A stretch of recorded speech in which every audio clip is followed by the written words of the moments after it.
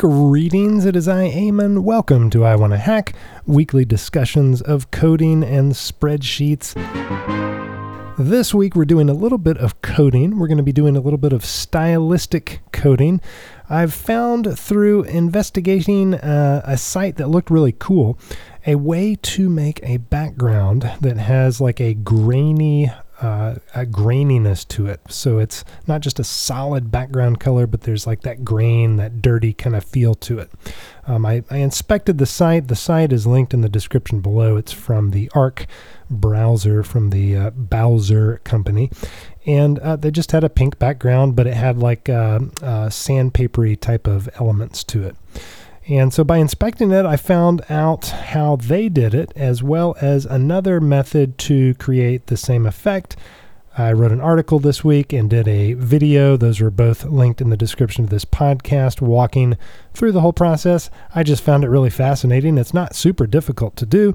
Today I'm going to talk about those methods, and the first is how they pulled it off by using a PNG image. So they quite simply have I think it was like maybe 300 pixel square image called Noise, and it's just a PNG with some transparency and just little bitty white speckles throughout it. So what they did was they put a background color on their div section on their website on the background, and then they used a background image with that noise, and voila, you've got the pink color, and then on top of it you've got this image with little speckles, so it looks all grainy, and most of the pink comes through because it's a PNG and the rest of it's transparent. So a cool little effect. The other way that we found to do this was using SVGs. So SVGs are scalable vector graphics. I've played with these before. You can code them. You can actually put them straight into your HTML and do stuff with them there because they're just descriptions of paths and shapes and whatnot in vector form. So there's a handy little site called the Grainy Gradient Playground.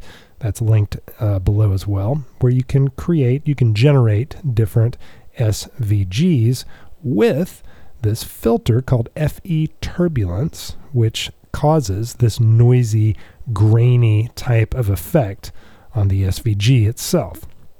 So you can play around with some sliders on this site to create the type of, or the amount of noise, of grain that you want in your SVG. You can then copy that code, and it's just, it looks like HTML code, so it has very similar syntax to HTML. You can throw that in a file in your web project, and have it ending with the extension .svg, and then you can reference this in the same way that you do the PNG image. So you can have the background color, and then you can have a background image referencing the SVG file, and voila, same type of effect. There's there's several actual values that you can, or variables you can change with the FE Turbulence filter. The one that causes the most difference in appearance for the graininess is the bass frequency. I believe from reading the documentation that's the only one that's also a required variable to list here. So that's got to be there for this to work.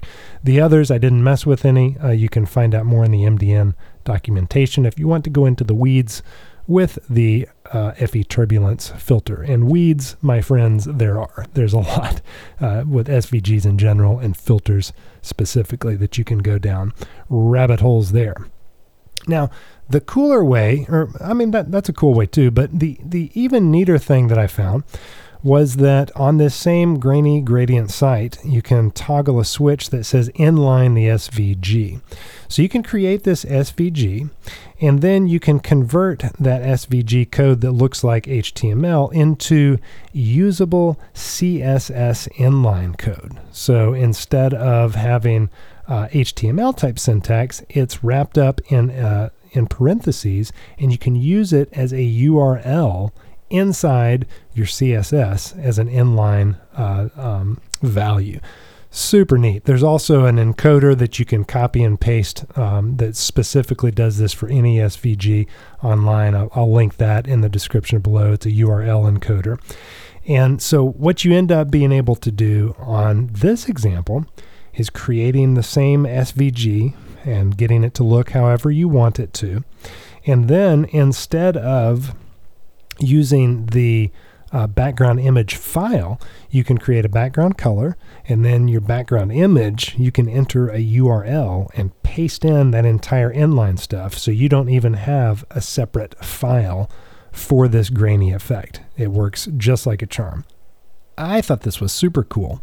The reason that I dove into this to begin with was just because it looked aesthetically more pleasing to me than a plain color background. I don't have great design aesthetic as far as creating stuff from scratch a lot of times. So this is a handy thing for me to put in my toolkit so that instead of just a plain colored background, it's got a little bit of character to it with the graininess. Had a lot of fun with this. It was fun to figure out how to do it. Hope you learned something new. Please check out the videos that I'm creating. The link is in the description below. Thanks for your time. You're awesome. Catch you on the next pod.